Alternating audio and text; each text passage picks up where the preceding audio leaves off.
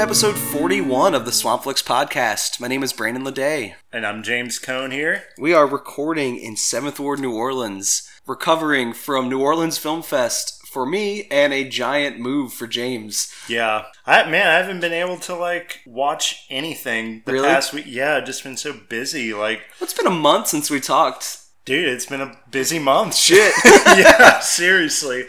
Definitely been missing, watching films, dude. Yeah. I've only been able to watch the stuff we've been covering, so... I've watched too much stuff is kind of my problem. Because of the film fest and everything? Yeah, I think at Film Fest I saw, it must have been 15 movies over 9 days. If not 16, somewhere in that range. And then also, stuff for the podcast, stuff for the website. So you're probably watching 3 or 4 movies a day? Something like that, yeah. I'm feeling pretty fried, honestly. You're like a professional movie reviewer. Yeah, except without the money. Not the money, but the enthusiasm is there. Yeah. So I don't even want to get into the Film Fest stuff just because I'm probably going to do a longer conversation with Cece about everything we saw, kind of like we did last year. What was, if you could just pick one movie that blew you away from the fest? Sean Baker's The Florida Project, the guy who did Tangerine. It's his new movie, and instead of it being shot on iPhones like Tangerine is, it's shot on this beautiful 35mm film, and it's set at these extended stay motels outside of Disney World. Okay, yeah, I saw a trailer for that. It's so good. It's non-professional actors for the most part, except for Willem Dafoe plays the manager of the motel, and he's basically being subverted and kind of made fun of by these little kids who basically are all children of single mothers who live in the motel. A lot of them have sex worker parents, and they're kind of unguarded and just kind of walk around freely and do whatever they want. But it's not a poverty porn version of that story. It's almost celebratory of how able these kids are to laugh in the face of authority and life obstacles and just sort of run wild. I've been describing it as one of the most punk movies I've seen all year. Just that complete subversion of authority and not taking life seriously. It's got kind of a court jester, Little Rascals vibe to it. It's so fun, and it's so dangerously fun. That does seem similar to Tangerine in a lot of ways. I'm kind of interested to see what he can do with, like you said, an actual 35mm camera. I will say, I think I enjoy it slightly more than Tangerine, which is crazy because I was really high on that movie. Just because I feel in Tangerine you got the perspective more spread around, you were on the outside looking in at the characters a few times. But with the Florida Project, it's always from the kids' point of view. Any sort of explanatory structure, adults looking in on them, is sort of excised. So it's purely just following these children around in these sort of anecdotal vignettes. This old lady behind me at the theater, about 40 minutes in, whispered does this movie have a plot? and kind of incredulously, and it made me like it 10 times more just kind of out of spite. I was no, it doesn't, and it's great. Well, and also, I love that it's set right near Disney World. So it's kind of subverting the whole idea of, this fantasy land for children. That sounds really good. I'll have to check that out. Yeah, it hasn't actually hit theaters here yet, but I'm thinking probably the next 2 weeks or so it will. It's kind of doing that slow release over the nation, playing in New York and stuff and making its way down here. So that was fantastic. Outside the fest and outside stuff for the website, I haven't really seen much, except last night we watched McGee's new movie. He made the Charlie's Angels films in the 90s. Did he do Spice World too? Was that him? I don't think so. It's the same vibe though. Does he? He does music videos and stuff, right? Yeah. His new movie, though, is a horror comedy. It's like this little kid has the hots for his babysitter, and he stays up late after he goes to bed to spy on what she does, because his neighbor is kind of like egging him a little bit, like, hey, she probably has a bunch of sex after you go to bed. Like, you should see what she does once you're asleep. And it turns out that instead of having a boyfriend over to sleep with him, she has a satanic ritual with 5 different people. It is a bubblegum pop horror film where it's like super gory and violent, but nothing is taken seriously at all. All the backgrounds and stuff kind of feel like that Cat in the Hat adaptation with Mike Myers, like kind of eye-bleedingly colorful with like bright wallpaper, and it just feels like such a weird intrusion in this like kind of Leave It to Beaver dollhouse that things would just get bloody and violent all of a sudden. I'm not a huge fan of the McG style, this like over-stylized, hyperactive, like you said, he did music videos for a living for a while. It's got that same Sugar Rush quality to it, but I guess just because it happened to be a horror comedy, I was more into this. Like, it's really fun. Kind of reminds me, the way you're describing it kind of reminds me like a Spring Breakers sort of situation. Like, yeah, it's not as satirical or smart as Spring Breakers is. Like, right. I think Spring Breakers has kind of like a self-awareness that this movie doesn't. This one relies on stereotypes for like characters in a way that's kind of gross, where I feel like Spring Breakers is more directly dealing with that kind of disparity. But it's definitely got that same like sinister bubblegum teens made into a menace as Spring Breakers does. It's really fun. It's really dumb. It's a little 85-minute movie on Netflix. Like, it doesn't take much out of you to watch it. But if you're looking at the reviews for it, people hate it, and I found it really fun. Like, I don't even know what else to say about it. It's like cotton candy version of like a horror movie. There's like nothing really to it. I'm trying to watch a lot of horror movies this month, so I'll have to throw that one on the list. Yeah. And speaking of which, this is one of our horror episodes we were trying to get through for October. We're coming in a little late, but we got a lot of good spooky content for the day. Mm-hmm. We're going to be returning to sort of like the basics of horror film here. We're going to do like a old style ritual movie and kind of a silent film classic that's been reinterpreted a few times. Yeah, and it had been a while since I've seen some of these movies too, so it was kind of good to revisit them. Most of these are first-time watches for me, actually. So it'll be good. Yeah, we're doing sort of a back to the basics Halloween episode today, and all that's coming up to you right now. This circle is the chamber of effect, element of wood, where we seal our vessel from the world, make it safe against attack. This one, the chamber of the song. We push off into the void on our journey. Element of fire. The blackness. The boundless, where we sink into the abyss. The tangible. Earth, metal, water. A cycle. Now this middle circle, this is nameless. This is where your angel will appear. You will ask your favour, and I will ask mine. When will my angel appear? Well, we'll be invoking the angel at every circle, but each time we move on, it'll grow more powerful. This world will be merged with other worlds. Others will hear. When will the angel appear? It can appear at any time from the first invocation. Most likely, 4th or 5th circle. And now it's time for our regular Movie of the Minute segment. This is where hosts of the show bounce back and forth recommending films to each other. And this time, James made me watch an indie horror film called A Dark Song. What is that? So I found out about this movie from my old roommate, who has a buddy that works in the film industry, and he's recommended stuff in the past that like I'd never heard of. He always has good stuff, and he was saying that this movie was one of his favorite horror movies in recent memory. So I was like, all right, got to check that out. And honestly, it blew me away.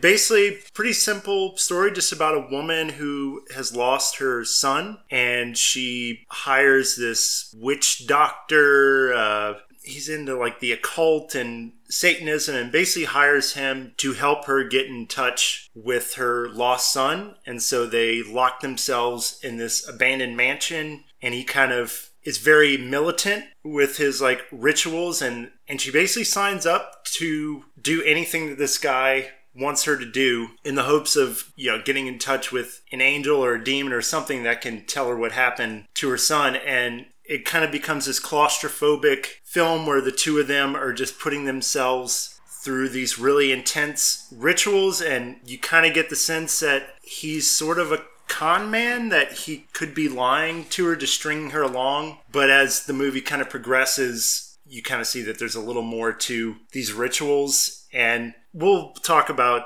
where it ends up, but that's kind of the setup. What did you think of the film? What I really appreciated about A Dark Song is the way that it's like method and commitment to the specifics of this, like, it's not satanic ritual, it's like Kabbalist, I think. Yeah. The way it's committed to this like occult method and like following the rules and the rituals and like going through this like very meticulous, mundane, almost repetitive process that's supposed to like get you to this like bigger goal. Mm-hmm. Like there's something really satisfying about watching them do something competently and by the books. And they're drawing all these different like geometric circles in the different rooms, and each circle represents some other part of the ritual. And there's kind of this like multicultural aspect to it. Like some Chinese lore is brought in, some satanic aspects. Yeah, it was interesting. It seems like it was actually well researched. Mm-hmm. Like whoever wrote this movie definitely read about the occult and what the practices actually are to summon these demons. And yeah, that's one thing I really liked about it. It seemed like accurate. Like if someone wanted to do this, this is probably how they would go about it. And there's something to the fact that these are two people, so it's a tiny crew in this house, and they're trying to summon something much bigger than them through this like sort of studied methodology of the ritual. Mm-hmm. And I found like an interesting parallel there, and the idea of this movie, which is a small crew trying to make this huge like sea change horror film out of like basically no money. There's like barely any characters in the movie. The house is most of it. They kind of blow some money on some CGI where it counts. Right. But for the most part, it's this like same thing as the actual ritual that they're depicting. It's this sort of like by the books, like almost like alchemy, making like something much bigger than the parts and the pieces that their limited means are afforded to them. And I found that just that really satisfying parallel between like the filmmaking craft and the actual subject was really harmonious. And I think your overall opinion of the film will come down to if you think that they successfully did that. Right. If they created something much bigger than the budget kind of allowed. To me, I think they knocked it out of the park. Especially like you're saying, with the money they had and the CGI, they used it at exactly the right moment for that big wow factor, which, you know, does come eventually. Yeah, it wouldn't be much of a movie if they did this ritual for an hour and then there was no payoff. Like, it kind of needs to end with the ritual unlocking some kind of, like, supernatural event.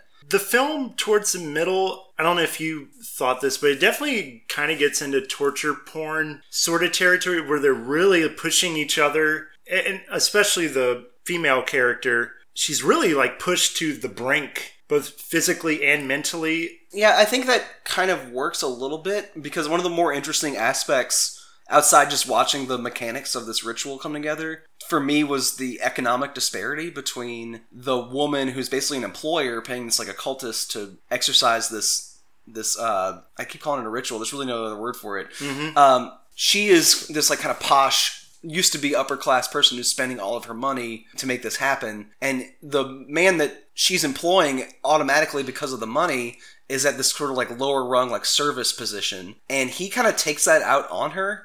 Right. He's got a less refined, kind of almost like Ali G type character about him. He like wears bucket hats and things. And then it's kind of hard at first to take him seriously when he puts on these like ceremonial robes when he usually dresses like a white rapper.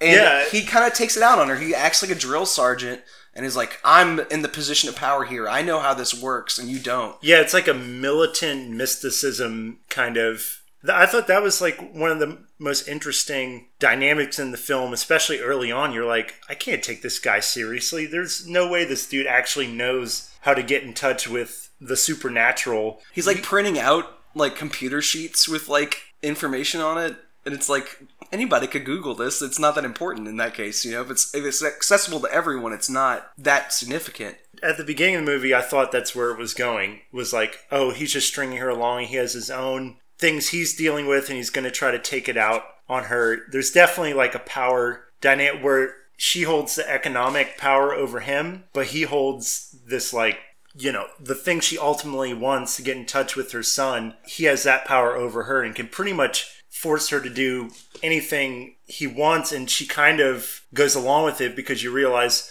she wants to get in touch with her son so bad that she's willing to do anything. And like you're saying, that does go to like almost like a torture relationship towards the third act, but in a way that kind of I did find disappointing, just because like for a movie where your imagination of like what they could possibly be unlocking is like infinite, for the movie to like resort to a moment of like him taking advantage of her sexually, it's not a rape scene in like a physical way, but it is like a sexual assault.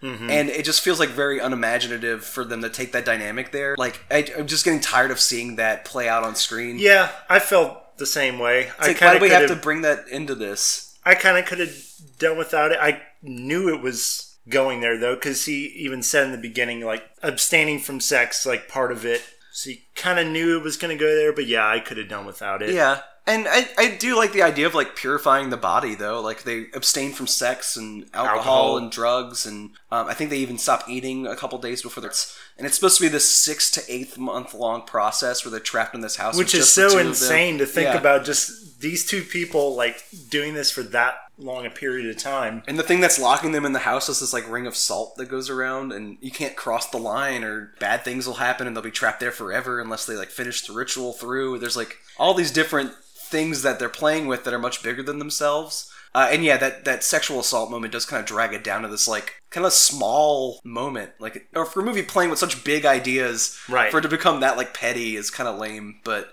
it is, like, a very small fraction of a much larger picture, I think. Well, so I guess we do have to talk about the ending. Yeah, I don't know how much specifics you want to give out, just because if you want someone to watch this... Right. Yeah, that's tough. I really don't... I don't want to spoil it, Let me frame it this way, though. Yeah. I think that the movie's so satisfying in the way it builds up to this big moment, and it puts so much emphasis on delivering this, like, mind-blowing event that's going to come in the last couple minutes, and it's supposed to be this all-out, destroying reality, meeting with angels and demons moment, that there's no way it could possibly deliver on what it promises. And once you get there, it is satisfying, but you're still left with the idea that the anticipation was more of the adventure than the payoff of what you were leading up to. And what I'll say, because I think I enjoyed it more than you, is that I thought that payoff kind of was the perfect thing. Like, it just gave me this overwhelming, like, emotional satisfaction, and for her character too, like, it just really connected on, like, a deep level, where I thought the whole movie, like you're saying, it built to this moment, and then for me, I think, because I loved that payoff, it was just like a complete picture for me. Yeah, I do like that they go for an emotional beat there, and it's more about her growing as a person than it is about, like, look at all this crazy shit we're throwing at the screen. I was kind of getting scared that it would go into, like, a martyr's territory where there is no hope at the end. I was thinking of Baskin. Do you know that movie? Mm-mm. It's like a Turkish horror film, and this movie kind of looks like it when it first breaks reality. There's, like, all these, like, kind of, like, torturous demons that sort of drag the characters around and, like, tear them apart and do this, like, weird sexual stuff. And I don't like that movie at all. But I think this one plays with similar imagery in a way that's not as gross, and then builds towards a more euphoric, emotional moment instead. I think euphoric is a good word for at least how I, like, felt for that ending. Here's my complaint, maybe. Maybe what I wanted was just more. It felt like so much time was spent on building to the moment that when you get there, it just feels so rushed. The movie starts to play with time loops and fractured reality, where, like, a moment will repeat itself, or a character will try to run away and just end up in the same place. And I don't think it did enough with that idea. The thing they keep kind of saying when they're trying to exercise this ritual is they're trying to say, like, we're going to push off into the void. We're going to unlatch this house from the rest of the universe. And there's so few moments when you actually see reality break in that way, that when it finally came down to her being by herself on the other side of that void, it was just such a short period of time. You're talking about, like, maybe 3 to 5 minutes And I would have liked more playing with the rules of physics and the rules of time and sort of messing with my head cerebrally than the movie could deliver, basically just because of a budget. Yeah, I would actually agree with that. I think if you would drop some of the build-up, like you could have just dropped that sex scene and maybe shorten a few other things, and then like it kind of was reminding me of Triangle sort of at the end where she's stuck in this loop and obviously is like not in reality anymore. That is the payoff kind of, and I would like to have seen more of that too. But if we're talking about the ultimate payoff at the very end, that I don't have complaints about that. I think it is good for the character for her to get to that moment. But I see what you're saying with the build up to that. It did feel a little rushed, but that's kind of a minor. Yeah, I appreciated the building of the tension so much that I still left the film positive. I wasn't like, oh man, this is such a waste of my time. It was more like, oh, I really enjoyed the build-up more than the payoff. That's not necessarily a problem because that's most of the movie. Right. Like you said earlier, like it felt like well-researched and just like meticulous. And the different chalk drawings on the ground and the candles and everything, the way that slowly evolves and becomes more complex over the movie. Like I found that building feeling more satisfying and maybe too much for its own good because you build up so much tension and anticipation that a movie this cheap is not going to be able to deliver on. Fully pay off, yeah. I think Triangle is actually a pretty good reference point where I think that movie does a good job of messing with your head, kind of pulling the rug from under you. And that sinking, like, reality is slipping away feeling, I got more out of that movie. And this one plays at it a little bit. I just could have used so much more of that. But I think there's a good comparison, too, between Triangle and Dark Song in that it still has that emotional core to it. Like, Triangle's really just about her trying to, like, get back in touch with her son. Right. Putting herself through this stuff. And that's, for me, what, like, really makes it great, is it had that emotional payoff at the end. I really like this movie. Yeah. I liked it. And I kind of do want to see what other people think about the ending, because what I've been reading online, it kind of has either people are like head over heels for it, or some people are like, what? Like, that's what happens? Yeah. But I would like to hear other people's thoughts on I'm this kind one. of in the middle there. Like, I like the ending, but I'm not floored by it the way I was more engaged with what was leading up to it. Yeah, so everybody should watch it and let us know what you think. Yeah, definitely.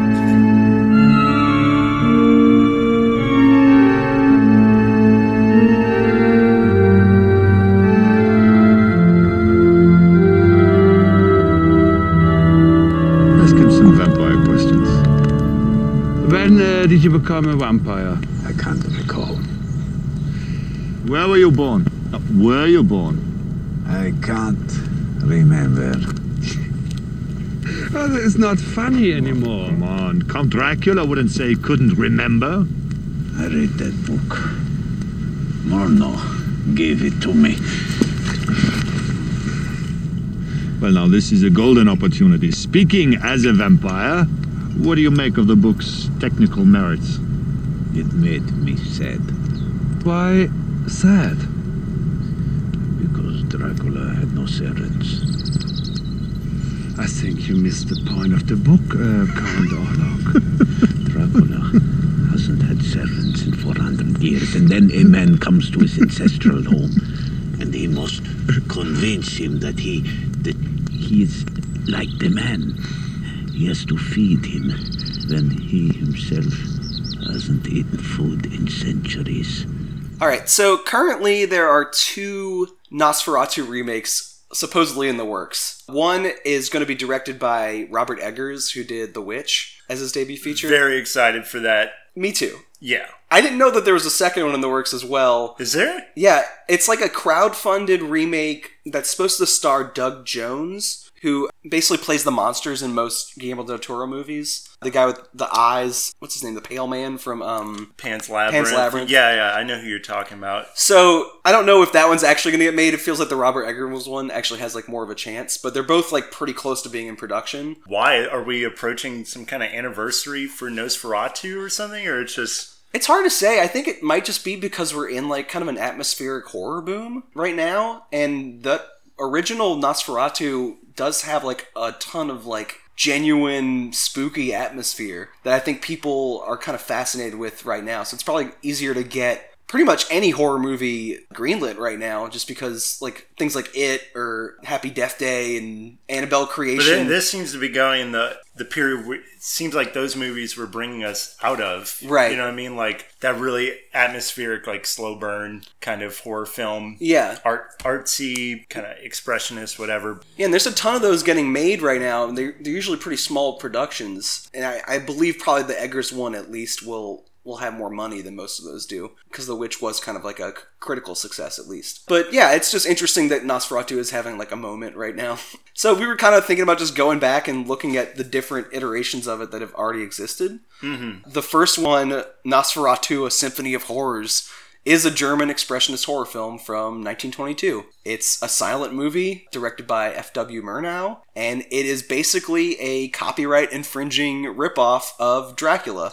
From what I understand about the case, like, didn't they burn, like, all the copies of it that were made in Europe? And only when it got brought over to the United States was it able to be, like, mass released. Right. Well, basically, they thought they could get away with it by changing the names of the characters and some slight details about the characters. But that was basically a misunderstanding of copyright law, because it was kind of like an early thing for that for film. And yeah, like a judge ordered that all copies be destroyed. And in America, the copies that did slip through that banishment, they were slowly popular. Like, they kind of gradually became, like, a popular... Took years and years for it to kind of catch on. But it did make a ton of money in America and actually saved the Dracula brand. The Bram Stoker family was pissed that this work was ripped off without them getting paid. But by NosferaToo gaining popularity in America... You saw all these other reiterations of Dracula, yeah.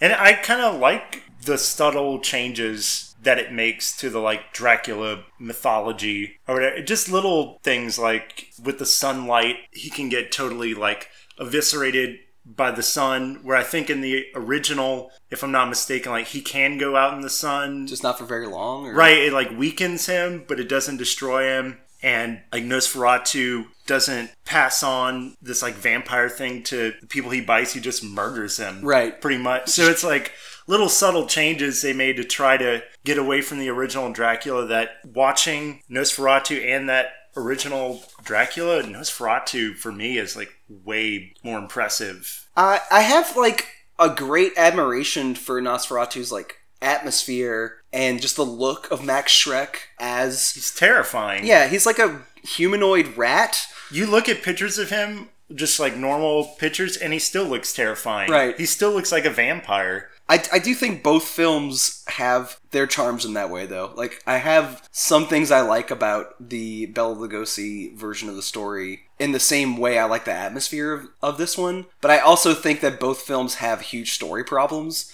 Once you get used to the look, and especially with the German expressionist touches of this, like the tinted cells, so like it's blue exteriors and these like yellow interiors, and these really intense shadows that his silhouette casts on the wall, and like just the look of his like nails and stuff like crawling across the floor. That stuff's really striking. But once you get used to it, the story itself just kind of drags. Even in these, like, sort of short-form versions of it. With NosferaToo, I found myself, like, when Max Schreck was actually on camera, it's pretty exciting. Yeah. But once it goes to the other characters and kind of going through the mechanics of the plot, it's a little boring, to be honest. Yeah, I totally agree with that. But his, like, appearance... I mean, it's iconic. Like, the shots of him just staring into the camera or coming up... like out of the coffin and stuff, like really eerie and creepy. I wouldn't call it scary in like a traditional sense, because it is more atmospherics, but it still works on that level of just atmospheric creepiness. Like, and kind of like surreal. It's like an unreal sets. Like, everything just feels like artificial in this kind of interesting way. Even though there are a lot of more exteriors in this film than I'm used to seeing in silent pictures. There's a lot of like outside shots. I started to notice while I was watching it, I watched a lot of silent horrors a couple summers ago, and there were mostly contained indoors in these like giant like studio lot sets. Like, one of the things I liked about the genre was that the sets kind of had no ceiling, you know? Like, everything just felt really tall and like kind of dwarfed the actors.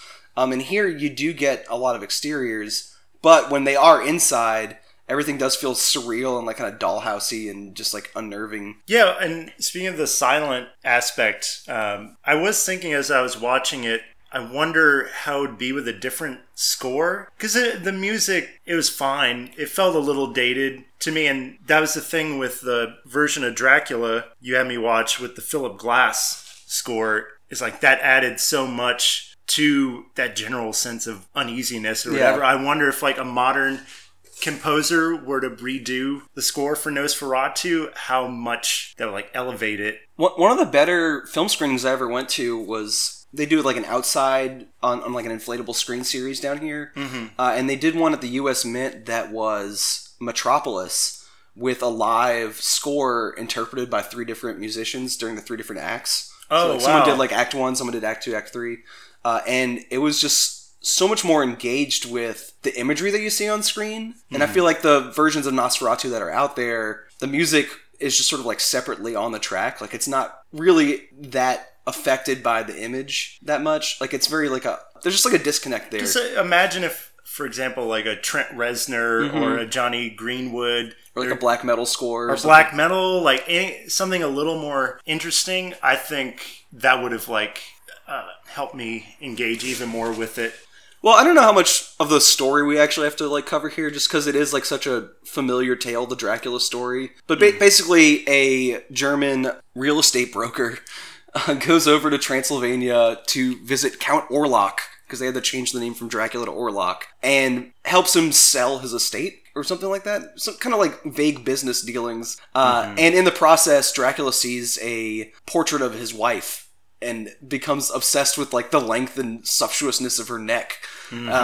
And kills this guy and decides to go home to kill his wife as well. Yeah, and he gets on this ship killing all the crew members. One aspect I thought was interesting in the Nosferatu was kind of the like Black Plague or the plague aspect to it, where it seemed like Nosferatu in the film represented more of just like an overall fear and like horror, whereas in the Dracula, the Bela Lugosi movie, it's more your typical, he's kind of like suave, and it's more about like the romanticism. The original Nosferatu doesn't really have that. It's more bleak. The sexuality has kind of been zapped out of it. Like obviously he has like a sexual hunger for Hutter's wife, and that's part of his like hunger to drain her blood.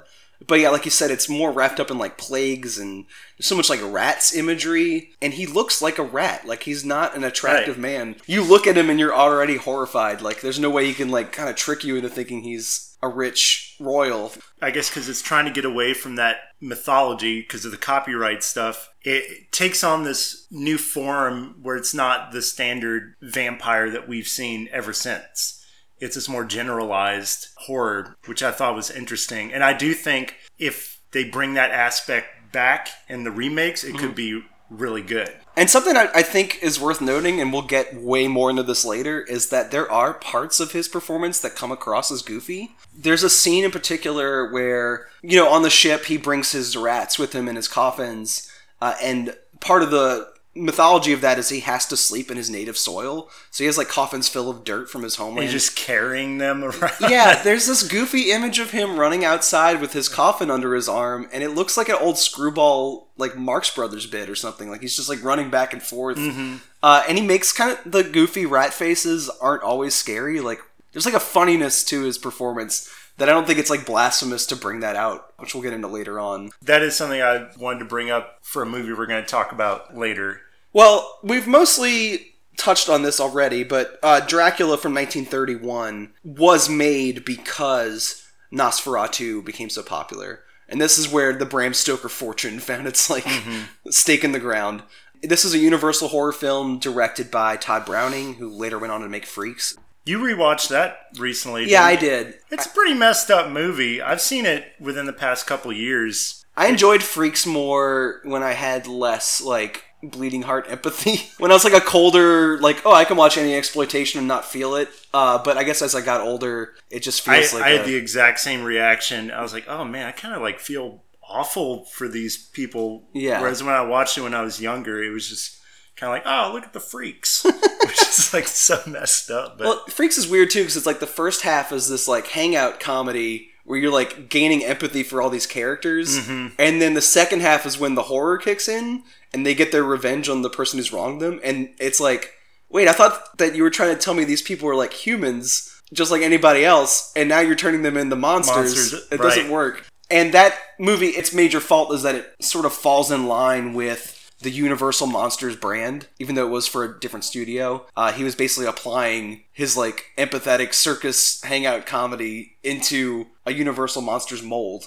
And he helped establish what that mold was in Dracula. This is credited as being the first talking supernatural thriller. I don't know how much did credit you get the there's to that. sense, though? This is something that kept coming to me as I was watching it. It still seemed like in the mold of a silent picture in some ways. One thing they do constantly is kind of like just keep the camera on one character, like on Dracula, and like maybe slowly zoom in or something.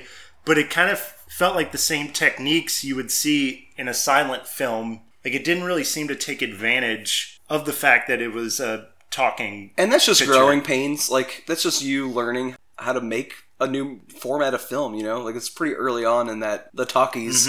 And we already kind of talked about this, but the first time I watched the movie, I saw it on DVD in, like, their 75th anniversary restoration with the Philip Glass score. And it was so beautiful to me. Like, I loved this movie so much. And then I watched it again, and the automatic default of the film is to play completely silent, without any score. Which is unbearable. I couldn't get through it. It was horrible. And it's not like the movie was intended to be watched without a score. The prints were shipped off with these like records that you played simultaneously, so that it had a built-in soundtrack to it. But no one kept the records. Like, the film prints barely survived.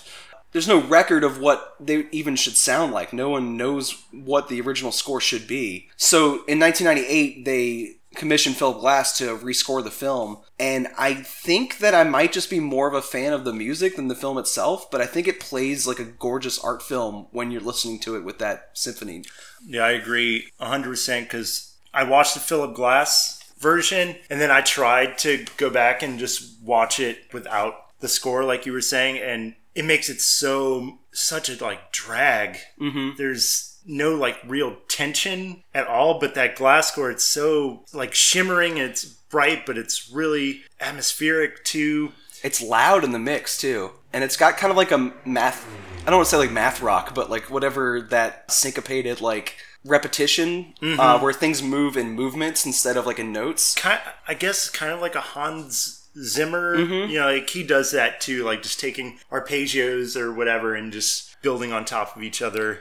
It's not like it's overpowering what Browning did in the first place, but it is enhancing it in a way. It's kind of like elevating it, because the imagery is powerful at times. Like we were saying earlier, Dracula is no longer this rat-like fiend. He is this sort of like sexier, suave, sophisticated. The movie is really into the hypnotizing aspect of Stoker's source material, so you get these like close-up shots of Bela Lugosi's eyes as they glow, and sort of bring these women into his harem of vampire women that he has like roaming around his castle. Yeah, he's got a few vampire wives hanging out in the basement. And I think the gorgeous like set design and costuming for him and his like vampire harem are really gorgeous stuff. Like, it's similar to NosferaToo, and what I appreciated about it most was the technical aspects. Like you said, the sets are beautiful, and like some of the shots of inside the castle at certain points are like really creepy and unsettling. But as far as like the plot and the story and how engaged you are as it goes along, it definitely doesn't keep your attention throughout the whole thing. There's parts of it that are kind of tough to get through, I guess, whenever Bela Lugosi isn't on camera a lot of times. And if that experience of watching those two movies back to back twice, because I watched them both twice, has taught me anything, it's that maybe I don't respect Stoker that much. I've never read his books, but just the story of this, and I recently rewatched the Ken Russell The Lair of the White Worm, and that one has like a similar problem. Like, the story is just kind of like batshit and empty and just kind of like loosely strung together, but Russell finds enough exciting details in the material to make something like elevated out of it. It just gets a little ridiculous, just kind of how dumb these characters are. You come to this town, everyone's telling you, hey, this guy's a vampire. Don't go to the castle. And then you go to a castle and you see all this weird shit. And it takes him so long to figure out that he's a vampire. And it's like, come on, don't play stupid like that. I don't know. That was a big problem I had. It could be definitely streamlined a lot more than it is. And there could just be more vampire mayhem. That, like, body count style of horror movie wouldn't become popular until way later, so it's kind of unfair to expect it here. But without him sort of running around killing people, there's really not a lot to fill in the space. Right, like, what's the conflict here? We know from the get-go he's a vampire, and so we basically have to play dumb for an hour while these characters sort of figure it out. That doesn't make for a very engaging story. I will say that I do think Dracula does find more room for action than Nosferatu does, though, because he turns into a bat pretty often, and it is kind of what people make fun of now, that like rubber bat flapping. It's not that great of an effect, and he'll like visit Renfield's wife's window a lot in her like sex dreams, and he actually does attack one woman outside in the park. I think maybe his harem might attack like a child or something at some point. But there is more of those like sort of action-oriented horror scenes here than even Nosferatu has. But there is so much dead space outside of those moments that it's hard to like even recall what they were. I think there also was a gag at the front of the movie, if I'm not mistaken, where someone almost says Nosferatu in the carriage and is stopped short of like saying that word. So they were kind of like poking fun at Murnau's movie. But I think the movie does hold up well in some respects, just as far as like visual design. It's got enough to justify watching it. Maybe not as much as like the Frankenstein movies, but... And I appreciate there's some little clever one-liners in there about, you know, I don't drink wine. Like he does these long pauses, and I do like Lugosi's portrayal. It's pretty fun to watch. It's a role he was asked to play for the rest of his career, more or less, in different iterations. Even when he was playing like a mad scientist or the Wolfman or whatever, he was always kind of doing a version of Dracula, and he's really good at it. He is really good at it, and that's the Dracula like mold that pretty much anyone that's done that character since is playing around with on some level. Yeah. And it's kind of easy to see why this movie was remade so many times. Like, for people who may have grown up with it and seen it, like, I could see how it would capture, like, a child's imagination. Coppola did a version of it. There was a 70s version that's kind of sexed up with Frank Langella. Guy Madden did a ballet version, Pages from a Virgin's Diary. I've never seen that. We did a ballet horror episode of the podcast last December. We watched it, and it's very interesting. And then you have the Werner Herzog version. Well, yeah, and that Herzog movie from 1979, Nosferatu, the Vampire, is a remake specifically of the Murnau movie and not Dracula. And it's a pretty spot on. I don't know if it's like shot for shot, but it's pretty close. It's scene for scene, surely. Scene for scene, yeah. But I kind of think it does the same thing as Peter Jackson's King Kong adaptation. It takes like the exact structure of the original Nosferatu and just stretches it out. You spend more time like living in these moments. Maybe kind of like what I was saying, people growing up with the original and like it's sparking imagination. You know, like when you watch a movie as a kid, it always feels longer. It kind of feels like Herzog had that problem where he was like, oh, I remember the scene going on long and we were like diving into the atmosphere. And the movie just kind of has this like languid sense of pacing that I feel like a lot of 70s art films have, like where they're not really in a rush to get anywhere. And it kind of killed it for me. I agree. I'm a big Herzog fan, and this I would not put in his like top tier of movies, but I don't know. I appreciate it. It's got aspects that work really well. It opens with this cave full of like mummified bodies that look like carved dolls, and then immediately goes to this like bat flapping its wings in slow motion. And this is all shot in this like grainy, almost like video quality. And later, there's a nightmare with a boy playing a violin and a dinner party that's just swarmed with rats. So you have all these aristocrats outside eating this like fancy meal. Meanwhile, the plague of rats behind them is just covering the rest of the screen. And it kind of reminded me of when we talked about Gus Van Sant's Psycho remake, how the movie was so much more interesting when it was like straying from the original script and like adding all these like surreal dream images. This one, I had the exact same experience. It's like, when they're remaking Nosferatu in a one-to-one transfer, I was less interested in it, but when he brought in these like weird surrealist touches, I was so much more engaged. Yeah, I would agree with that. Which might just be a symptom of watching like 4 versions of the same movie in a row. Like, maybe I just kind of well, got and sick it's of the still story. ultimately the same story. Yeah. I mean, so it's gonna get kind of tired after the 4th time. He did shoot the movie twice, which also Todd Browning did as well. Or maybe Todd Browning didn't do this, but the Universal version of Dracula was shot in English and then in Spanish with the same crew so that they could sell it in a different market. Apparently the Spanish version of Dracula is supposed to be like an improvement on what Browning's film ended up delivering. Oh, wow. And Herzog did the same thing. He shot it in English and in German. I ended up watching the English version of both films. I don't know if there's as much difference in the German version for Herzog, but I can't imagine him messing with the DNA as much. Well, and one other thing I wanted to touch on with that Herzog NosferaToo, the actor Klaus Kinski, whatever, he's phenomenal. He really does a very good job of like bringing that same vibe to that character. He looks less like a rat and more like a piranha.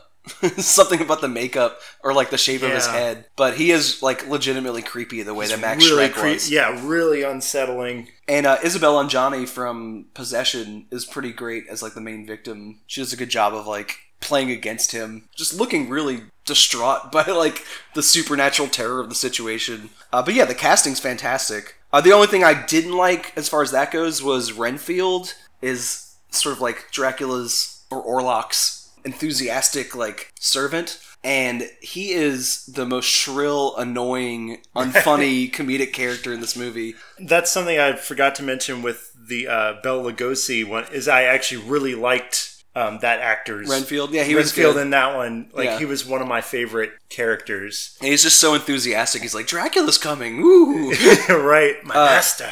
In this one, the Renfield in Herzog's version, he giggles incessantly, and that's supposed to be you knowing that he's crazy. Kind of like Pages of Madness when we watched that, like kind of like over performative insanity. And the sound of him giggling in this like pierces me. Like, I was becoming violently annoyed watching him try to make me laugh, I guess. Yeah, it's a little overdone. And if we want to like go further into like how I wish Herzog had sort of messed with the original formula more and been a little more blasphemous to the material, that's when we get to the 2000 comedy Shadow of the Vampire. It's interesting you call it a comedy. It has comedic elements, which is why I like it, but I don't know if I'd go so far as to call it a comedy. I've gotten into arguments about laugh. this. I think it's very funny. I think it's intentionally funny throughout. It does what I think most people want to see from a horror comedy. And what I hear people complain about a lot is that, oh, it was funny, but it wasn't scary. Or it was scary, but the jokes weren't very funny.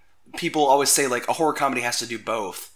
And I feel like Shadow of the Vampire is both legitimately creepy in recreating the original sets from NosferaToo, and also, like, over-the-top amusing as well. I think a lot of that has to do with Willem Dafoe and John Malkovich, who both had this ability to like chew the scenery and kind of overact a little bit. And the script's really good for this too. Like, a lot of the lines are really like well written, and you can tell they're having a really good time and just pushing their performance to this kind of ridiculous level. And I think that kind of adds to the zaniness of it, because it is sort of zany concept. Like, you actually get a real vampire to play a vampire in your movie. And I think that's where most of the comedy comes from, is like, it's supposed to be kind of a joke on the idea of method acting. So this is a early 2000s film produced by Nick Cage, oddly. It's set during the production of the original NosferaToo. You have John Malkovich playing F.W. Murnau, and Willem Dafoe playing Count Orlok, and Max Schreck off camera. And the two of them are kind of similar energy in general. Like, they could have swapped roles easily and done just as well in this film, I'm pretty sure. And they both kind of play these like oversexed goofballs in this.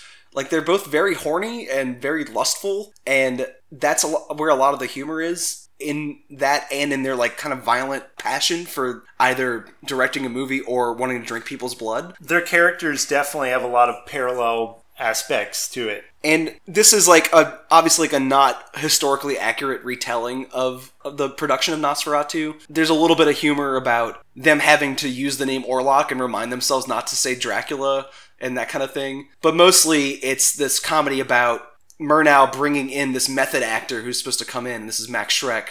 and he's supposed to be like in character all the time, and people are supposed to interact with him as if he is a real vampire. And gradually, as the film goes on, you start to realize he is a real vampire, Right. and he starts murdering the entire crew. And Murnau's struggle, his like main conflict, is trying to complete this He film. just wants to finish the movie. Even though everyone around him is being killed by his star. It's like, oh, I guess I gotta hire a new cinematographer. You don't think the movie's a comedy outright? You think that like it's just like a horror with like some humorous elements? I think it's tough to put into one genre, which is why I really liked it. Because there's parts of it that are legitimately scary, too. A lot of the sets have this like subterranean feel to, like very shadowy and like murky, and Willem Dafoe as Nosferatu is like terrifying, but also, like you're saying, really funny too. Like there's a part where he just like eats a bat that flies, like, and it's hilarious. Or like, and so there's elements of it that are comedic, but also sort of a drama and also sort of a horror, and kind of like you were saying, it all works. Is why I think it's such a great movie. It hits all those points and like does it well. Yeah, and it's fully committed to both aspects, I think. It'll make Willem Dafoe scary just in that sort of Max Schreck kind of way, where the makeup's like just kind of horrifying in general. But then in the next shot, he'll be sniffing around like a rat, because he is like a real-life humanoid rat vampire. Mm-hmm. So he'll be kind of like sniffing around and squinching his face in these like little rodent maneuvers. And it kind of like sucks the like horror out of that moment, but then still is able to deliver it